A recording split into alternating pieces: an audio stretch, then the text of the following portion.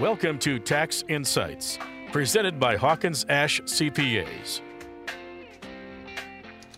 And good morning, Lakeshore. Welcome back to Tax Insights here with Jeff from Hawkins Ash. Jeff, good morning, sir. Good morning, Terry. So let's jump right in, my friend, and let's talk about what's new this week as it relates to taxes and COVID-19. Absolutely. So before we start, though, I got to put a caveat on today's show. So we actually recorded last week's show on Wednesday, and it was airing on Thursday because, of our schedules and how, how that went. And it was crazy how many things changed just in one day from the Wednesday we recorded to the Thursday that it actually came out. So this week, because of our schedules, we're actually recording this on a Tuesday. Mm-hmm. And so by the time that the people hear it today, things may change even more. But right. This is what we know as of today, Tuesday. So if we circle back to last week's show, what is new with the extended due date? So what we know this week is that both the tax returns and the payments are now extended automatically from April 15th to July 15th. Last week it was just the payments, but over the course of the last week, they've also said that the tax returns are extended. Now, Wisconsin and Minnesota have extended the date, but some other states haven't. So if you're outside of Wisconsin and Minnesota, take a look at your states. The first quarter estimate, which is usually due on April 15th, that's also due on July 15th. But the second quarter estimate, for those that pay quarterly estimates, is still due on June 15th at this time. But I think that may change. But for right now, your second quarter estimate is due essentially before your first quarter estimate. And all the dollar limits that we talked about last week, that's all gone away.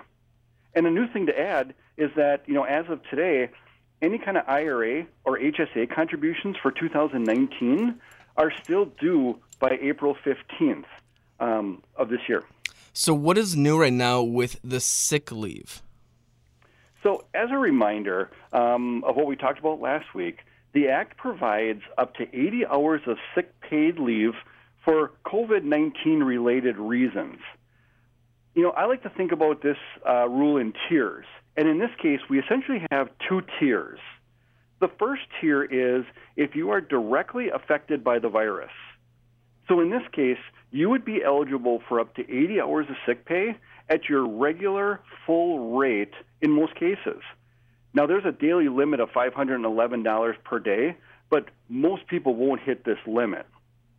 The second tier is if it doesn't affect you directly, but you have to care for somebody else that is affected by it. In this case, you would still be eligible for up to 80 hours of sick pay, but your pay would only be 2/3 of your regular rate. And once again, there's a daily limit here, which is $200 a day, which most people won't hit. Now, clearly there's much more to this, but that's the basics of what we know. Since each individual circumstance is different, it's difficult to get into details on a short show like this. All right. So last week we also touched base on the extended family and medical leave part of the Act. Let's go over that one more time for our listeners.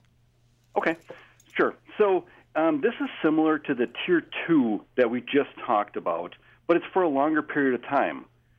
So if you are unable to work because of a need for care of a child whose maybe school is shut down or daycare provider is shut down, and you can't find someone else to care for that child, you may be eligible for up to 10 weeks of pay. Now, similar to what we discussed earlier, that 10 weeks of pay would only be at 2/3 of your regular salary or up to $200 a day. Now, with this one, I think it's probably ripe for, let's call it, interpretation. So I think that there will be more regulations coming out on this one for sure to see who's eligible and who's not eligible for this 10 weeks. Right. Now, are these payments still expected to be reimbursed to the employer in full? Yes. So other than timing, it should not cost the employer anything from what we can tell at this point. Any payments made to the employee will be reimbursed through payroll taxes and through the Form 941 federal tax deposit. And anybody that has payroll knows that they have to do a federal tax deposit, and that's where this will get reimbursed through for the most part. Now, the specific rules will be out within 30 days from when the act was signed, so we'll know a lot more about the actual employer part probably mid-April. All right. So last question here, Jeff, because time is running out. When can the sick pay start to be paid out? Do we know that? So we think we know the answer to this question. At this point, we believe it's effective for sick pay paid on or after April 2nd of 2020. So anything paid out before April 2nd is kind of under the old rules. You'll use your old sick pay, use your old, your old PTO policy that you currently have, not these new rules. Now, there's three parts of the bill working its way through Congress as of today, which once again is Tuesday. And I'm sure we'll talk about that next week. But I also want to talk about the sick pay credit from the employer's point of view. We talked a lot about it from the employee's point of view. So I think we have lots to talk about over the next few weeks. Absolutely. Again, listeners, we just want to remind you that this show that is airing on March 26th, we're actually recording on March 24th, and so a lot can change over the next 48 hours. Jeff, in the meantime, how do people get a hold of you at Hawkins Ash? I think the best way is to go to our website, Hawkins Ash CPA, and we're putting a lot of things out right now on both Facebook and Twitter. Awesome. Jeff, thank you for your time, and we'll talk to you next week. This has been Tax Insights, presented by Hawkins Ash CPAs. Learn more online at hawkinsashcpas.com. Hawkins Ash CPAs. Part of your business, part of your life.